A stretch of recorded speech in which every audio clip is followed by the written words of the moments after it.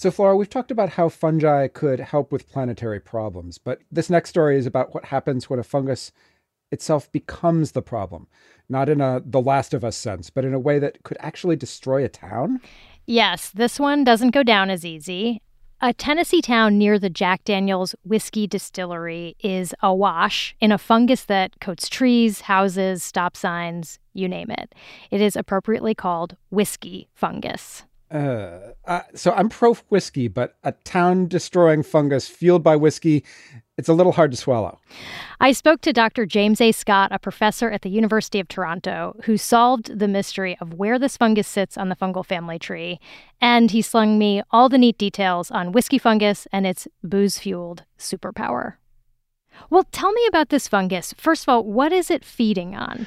So the fungus can feed on ethanol, as you'd expect from the habitat that it lives in, but equally you can grow it in the laboratory in the absence of ethanol, and probably in nature it also grows in the absence of ethanol.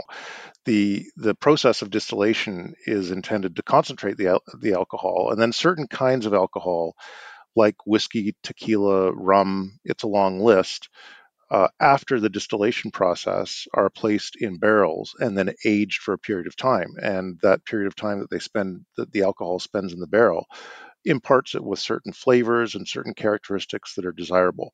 And it's during the aging process where in these porous wooden barrels, the ethanol escapes. So it's actually just feeding on the whiskey. It feeds on the whiskey that essentially leaks out as vapor from the barrels and Got it. into the surrounding environment. And can it bubble up near any kind of distillery, or is this fungus just like a straight up whiskey gal? So whiskey and aged spirits are where I've found most of this, but then I have to admit that that's largely where I've spent time studying it. There are certainly other processes that are industrial processes that emit alcohol vapor into the air. For example, baking is one. You know, when you use bread yeast to rise flour, it produces ethanol.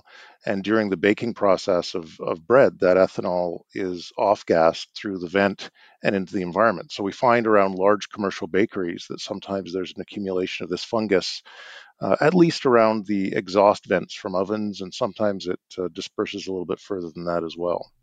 What does it look like? It's hard to describe. It's a sort of streaky black fungus that gets on all kinds of surfaces. So it's not limited to the kinds of surfaces where you'd normally see fungus, like organic surfaces. This fungus can grow on unusual things like fences and road signs and cars. It can grow on window glass, a range of different things that you wouldn't expect fungus to grow on. And it produces a sort of streaky black growth. When there's a lot of alcohol emission, that growth can actually get quite thickened into a thickened crust. It's not at that point a single fungus that's involved. It's probably a kind of evolving biofilm that includes many different fungi. But species of Bodwinia, which is this group of fungi that we call whiskey fungi, are likely the primary colonists that are sort of the founding members of that biofilm. Oh, wow. So there's a whole ecosystem. In this Tennessee town near the Jack Daniels distillery, residents have complained for years that this fungus is causing property damage. There's even a lawsuit from property owners. How destructive is it, or can it be? Well, once the fungus gets onto surfaces, it tends to anchor on and hold on fairly well. So it can be removed, but it's only removed through mechanical action like pressure washing or scrubbing or a combination of both. So those processes alone can cause accelerated aging of materials, and the fungus attaching on does some damage as well. So it causes the materials to break down.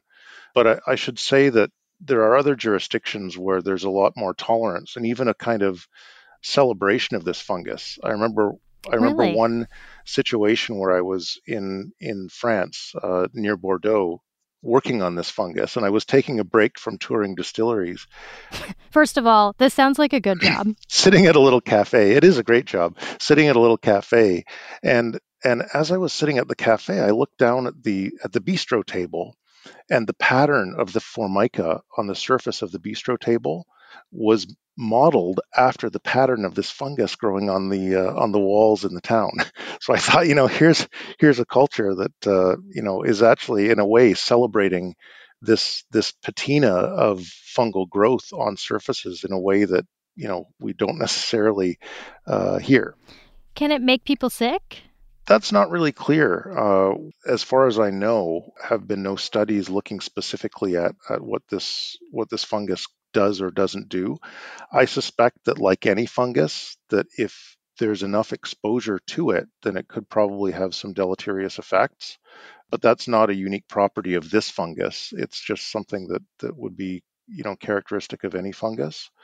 But any specific effects related to this fungus, as far as I know, just haven't been studied. That's about all we have time for. Thank you, Dr. Scott. My pleasure. Thanks very much for having me, Flora. Dr. James A. Scott is a professor in the School of Public Health at the University of Toronto, based in Toronto, Canada.